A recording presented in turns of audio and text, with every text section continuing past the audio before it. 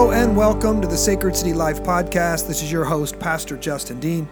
This podcast is all about helping you follow Jesus in the everyday, normal rhythms of life.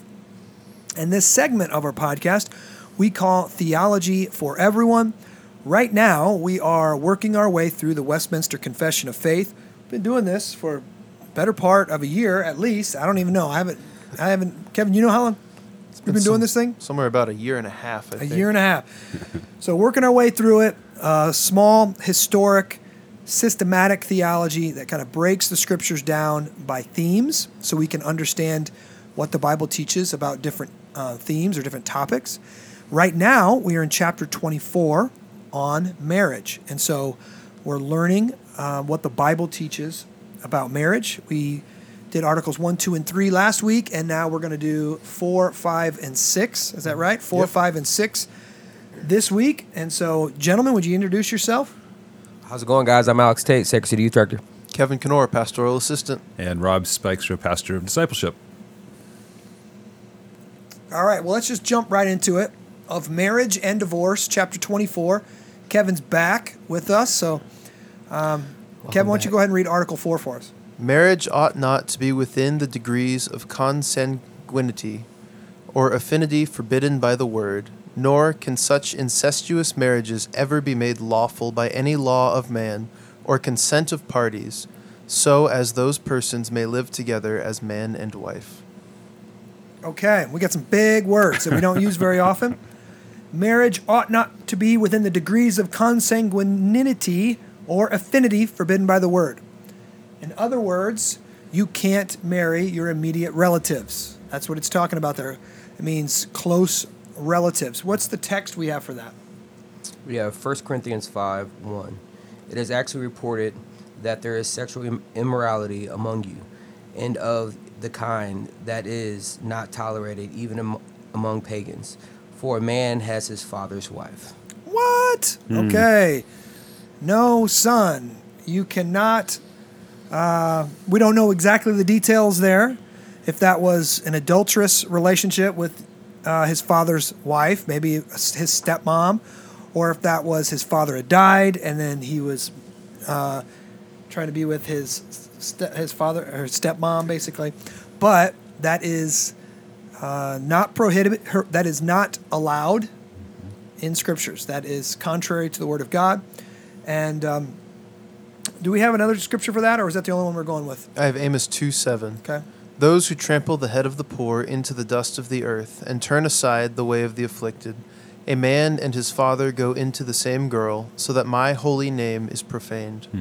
Oof. Wow. Woof. Woof is right. That's ugly. Yep. All right. So, It does kind of give you you read this in the context. And unfortunately, I would say that seems like something I could see have happen in our day, but you realize, oh no, man has been at this, really ugly sin from the beginning. Oh yeah. And, so. Yep. So, nor can such incestuous marriages ever be made lawful by any law of man or consent of parties, so as those persons may live together as man and wife. Text. Mark 6:18. For John had been saying to Herod, it is not lawful for you to have your brother's wife. All right. So that wasn't even an incestuous relationship. That was just his brother's wife. And Herod was taking... Was it Herod? Yep. Yeah, Herod was taking his brother's wife. And John said, it's not lawful for you to do that. And the Westminster Divines here are saying, it doesn't matter if some godless society were to say it's okay. Mm-hmm. In God's law, it is never okay to have an incestuous relationship or that kind of weird, close relationship. Now, there are movie stars that I know of, and I don't want to name it off the top of my head because I wasn't thinking about it before and I didn't go research it, but famous actors that married their wives, married their stepdaughter. Married their stepdaughter. Yeah. And that is forbidden by the Word of God, and it should be avoided. And so this is for everyone, all in all different places, not just for our friends down in Kentucky. Is that going to stay in? Yeah, it's going to stay in here. I hope Bryson's listening to this. Oh, he's listening. So good. All right, and he would make an Alabama joke back at me. So Oh, that's all good. right. All right, so that's Article 4. No incest and no marriage between close relationships. Okay. Article 5. Kevin, you want to read that one? You bet. Adultery or fornication committed after a contract, being detected before marriage, gives just occasion to the innocent party to dissolve that contract. In the case of adultery after marriage, it is lawful for the innocent party to sue out a divorce, and, after the divorce, to marry another as if the offending party were dead. Okay. So here we have the issue of adultery or fornication happening before the marriage but after engagement, and adultery and fornication after the marriage. Adultery or fornication, if you don't know, it means sex outside of marriage, committed after a contract, so after you have been, after you're engaged.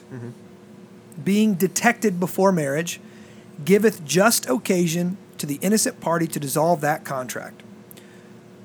What text do we have for that? Matthew 1? Yeah, Matthew 1. Now the birth of Jesus took place in this way. When his mother Mary had been betrothed to Joseph, before they came together, she was found to be with child from the Holy Spirit. And her husband Joseph, being just a man and not willing to put her to shame, resolved to divorce her quietly. But as he considered these things, behold, an angel of the Lord appeared to him in a dream, saying, Joseph, son of David, do not fear to take Mary as your wife. Okay. So what is the biblical justification? Jesus' parents. Yeah. So they were under contract. They were engaged to be married. And he found her with child. And they had not had sexual intercourse. And so he was going to divorce her quietly. I know we wouldn't use the word divorce today to break off an engagement, but they did. And it took an angel showing up and saying, Joseph, nope, yep, she's pregnant by the Holy Spirit. She didn't cheat on you. Okay, so now... Yeah, and I think it's important to understand here that it gives cause, but it doesn't mandate. In other words, a man could marry he could forgive. He could forgive and press forward. So I think it's important to realize this isn't mandated that he has to divorce her. It just gives just cause for that divorce. Yeah. In the case of adultery after marriage, it is lawful for the innocent party to sue out a divorce. Matthew 5? Yep, Matthew 5, 31 and 32. It was also said, whoever divorces his wife, let him give her a certificate of divorce. But I say to you that everyone who divorces his wife except on the ground of sexual immorality makes her commit adultery, and whoever marries a divorced woman commits adultery. Okay, so that we see Jesus there saying that, again, adultery after marriage is grounds for divorce. Now, again, it's not mandated. It doesn't say you should or you have to, but it is allowed to divorce your spouse if they cheated on you. Yeah. Okay? And after the divorce, to marry another as if the offending party were dead. Text. Romans 7, 2 and 3. For a married woman is bound by law to her husband while he lives, but if her husband dies, she is released from the law of marriage. Accordingly, she will be called an adulteress if she lives with another man while her husband is alive. But if her husband dies, she is free from the law, and if she marries another man, she is not an adulteress. All right, now this is a very controversial topic because when Jesus here is talking, he's saying, and if you take Scripture as a whole, so Jesus says sexual immorality is reason for divorce, but if you search the Scriptures, you can actually find two more reasons. I think it was what we typically say is sexual immorality abandonment, and abuse. Those are the three reasons why that's lawful for you to divorce, and then if you're the innocent party, to get married again. Yeah. But if you divorce your wife or spouse for any other reason, then you are to remain single, or you commit sexual morality. And so I think God's desire in that would be for you to seek reconciliation with your spouse, Yeah. and not to since the no fault divorce laws in the United States, since they happened. I can't remember when those happened. If it was in the 60s or the 70s. Yeah, late 60s, early 70s. Yeah. We have this different idea of love, this different idea of marriage, this different idea of the human personhood and what's good and what's happening. And so we think that we can just get a divorce if we're no longer, quote unquote, in love with the person anymore. Yeah. And we can just move on and we can try to marry somebody else. But the one flesh union between a man and a woman was meant to be lifetime. Yep. And so if you sought a divorce for an unbiblical reason, then in God's eyes, you're still one flesh Yep. with your spouse. And now this brings up a lot of complexity in our society because of how tangled a web our sin makes of these relationships. People having sex outside of marriage, people getting married, people getting divorced, married again, multiple times. Well, who am I really married to? Yeah, only God knows when it gets that confused. But Jesus tells us specifically that we're to take our marriage seriously, and we're not to divorce for any other reason than sexual immorality, abandonment, or abuse. Yeah, and you can see how the shift away, what is love in the sense of what does it mean to love someone? We can see the shift away from that, which was love in one sense is an act. It's a decision of the will. It's I'm going to do, an action. It gets shifted away into an internalized emotion and feeling. And when that began to shift in the 60s and the 70s, where you began to identify really what was good and right was how I felt about it. That's when we began to see this change and shift, where then all of a sudden we are defining love as something that I feel an emotional feel. And so, when you're in a relationship and there are times when our marriages are difficult and you don't always feel all that much in love with the person that you're having to kind of wrestle with in terms of life itself. That's when God's definition of love and God's definition of marriage then helps us get through those times where we commit our wills to what we know God's word is telling us to do. We make action, and many times, God gets us through those times, and that emotion that we're looking for comes back. And it's better. Yeah, It's better, deeper, better. deeper, based in reality, as opposed to just based in kind of I would say like animalistic emotion or hormones or that newness that you get when you have a new relationship that's so intense, but it burns. It's like lighter fluid. Yeah. And then it burns out. Right. Yeah. But that commitment, that agape love, is the slow burn that can keep burning through a life and bring us into all the way to death, right? Yep. All right. Article 6. Although the corruption of man be such as is apt to study arguments unduly to put asunder those whom God has joined together in marriage, yet nothing but adultery, or such willful desertion, as can no way be remedied by the church or civil magistrate, is cause sufficient of dissolving the bonds of marriage, wherein a public and orderly course of proceeding is to be observed, and the persons concerned in it not left to their own wills and discretion in their own case. Okay. Although the corruption of man be such as is apt to study arguments unduly to put asunder those whom God hath joined together in marriage. So they're saying here, the sinfulness of man is going to look for another way out. Right?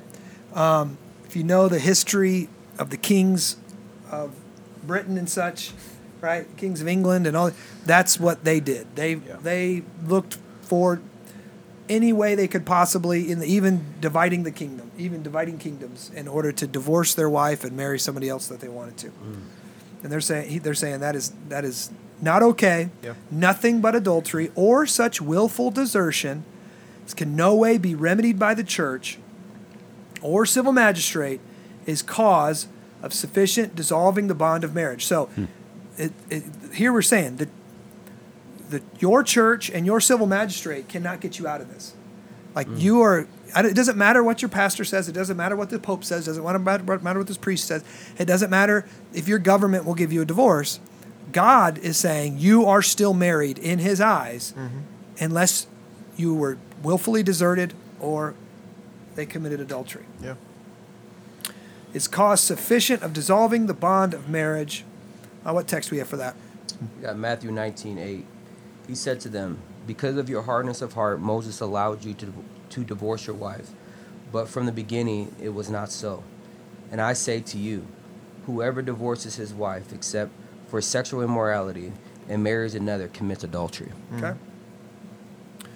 Wherein a public and orderly course of proceeding is to be observed, and the persons concerned in it not left to their own wills or discretion in their own case. So, so when you are dissolving the bond of marriage, a public and orderly course of proceeding is to be observed, and the persons concerned in it not left to their own wills and discretion in their own case. So that is to be adjudicated by your church and by a civil magistrate, that divorce proceeding. You don't just do it on your own. What text do we have for that? Deuteronomy 24? Deuteronomy 24, 1-4.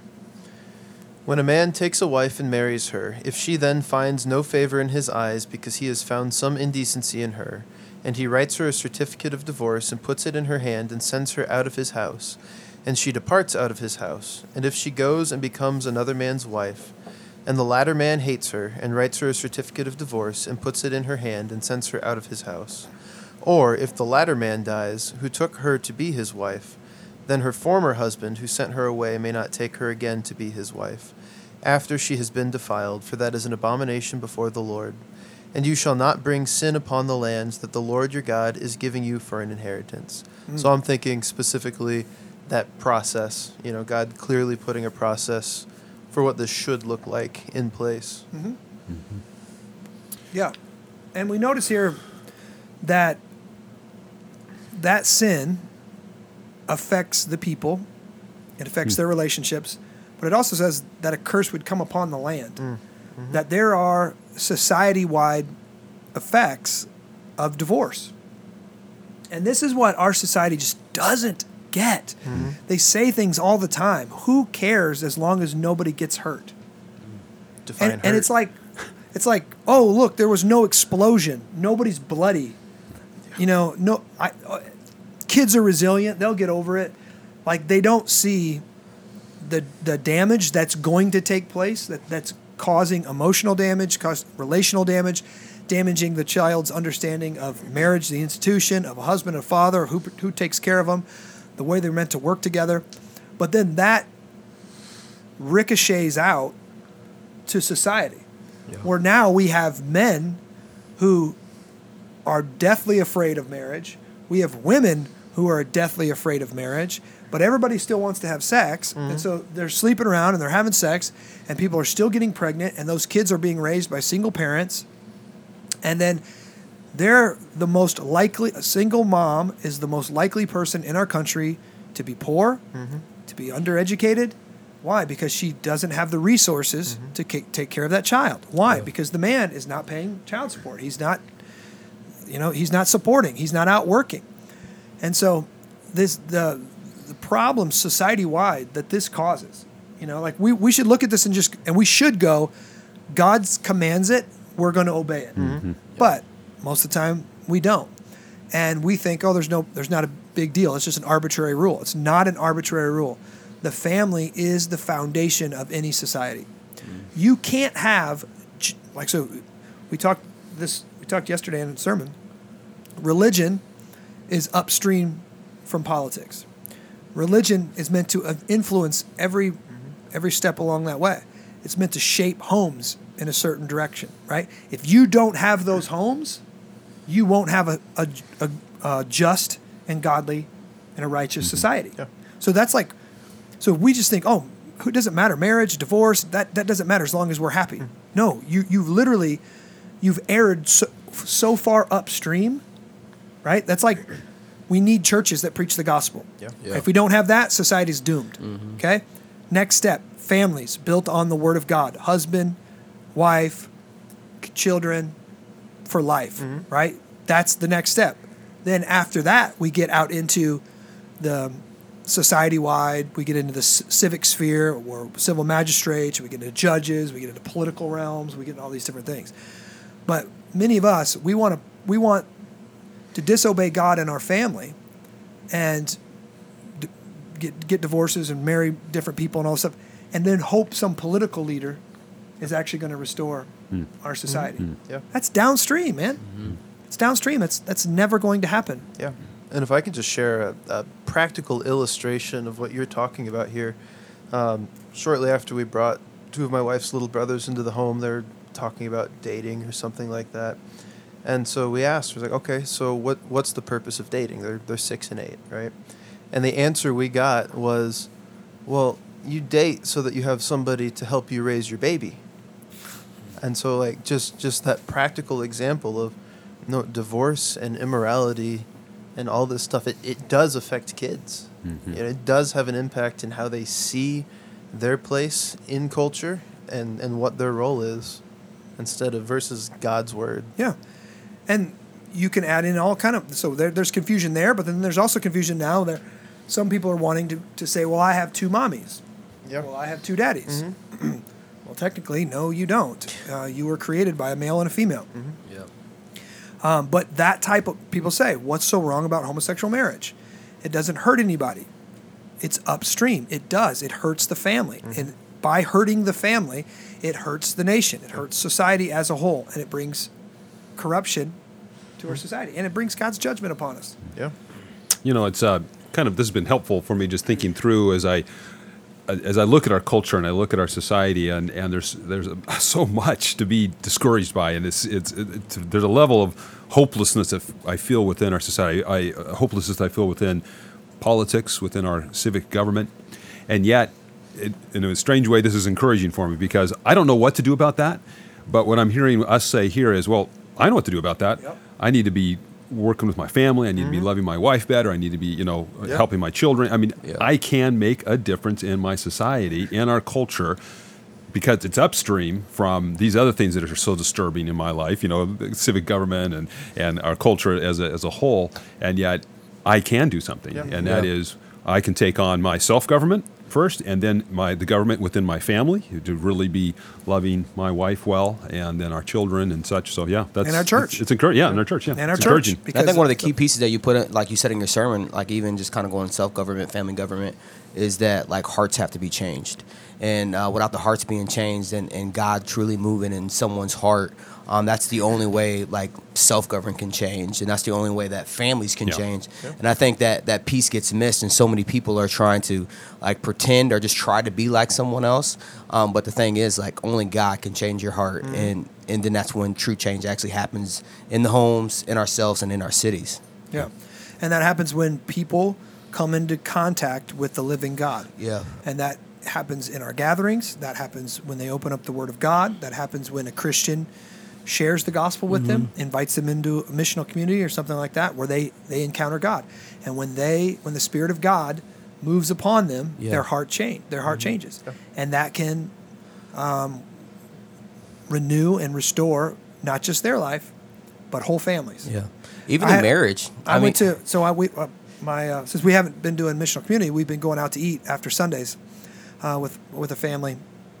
We just have been choosing families, and we went out with a family that we never got to hang out with, and never been in a missional community with before, and just they've been at the church now for about a year and a half. They got 4 kids, and the kids, our younger girls, said, "We want to go out with them today." We're like, "All right, cool." So we went out with them yesterday and just hearing where they're at, and what's going on and what do they do and all this kind of stuff, and And I made the comment because he's a fabricator and he builds really cool stuff. And I told him I used to build homes. And do you miss it? I said, oh yeah, I do miss it. I said, I miss the paycheck one, and then I miss. I miss.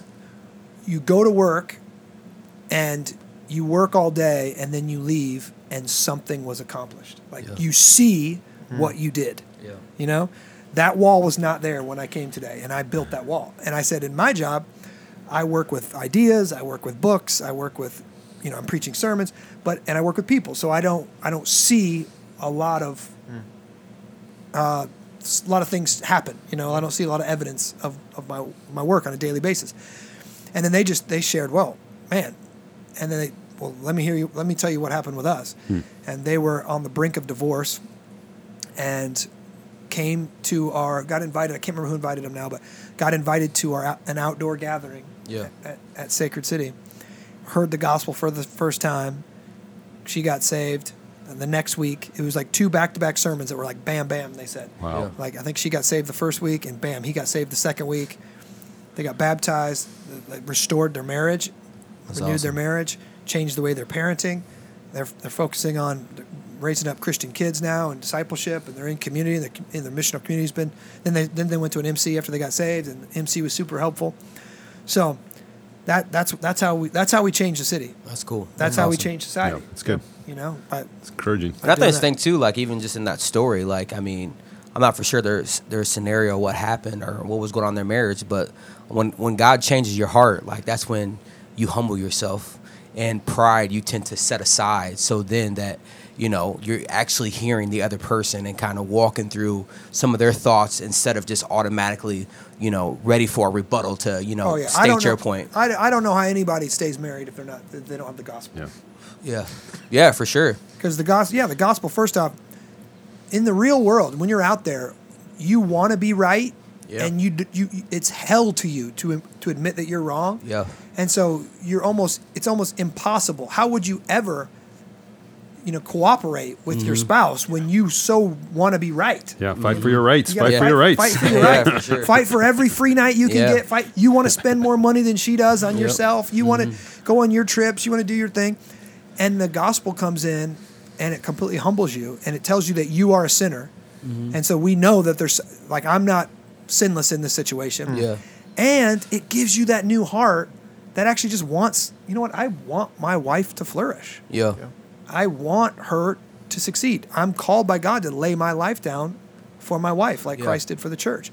And so it gives you completely different goals. It gives you a new heart to accomplish it. It gives you a new community of people. That you got men around you that are calling you out to be a better man, and women around you that are calling you out to be a better woman, to submit to your husband, and to work at home with your kids and develop the discipleship plan in your home, husband and wife both doing that together. Like, it just gives you completely different goals. And it's just so awesome when you see that a heart is changed, and your marriage continues to flourish, and God's getting the glory of that. But also, you're changing generations because your kids get to see that. Your cousins get to see that. Your family, your aunts and uncles, and it's just like, wow, that's what good looks like. Lining up with Scripture, loving each other well. Yep. It's good. It's good. All right, that was the final 3 articles on the chapter of marriage and divorce. Hopefully you learned something. If you got questions, email me at justindean@sacredcitychurch.com. We love you. We're praying for you. God bless.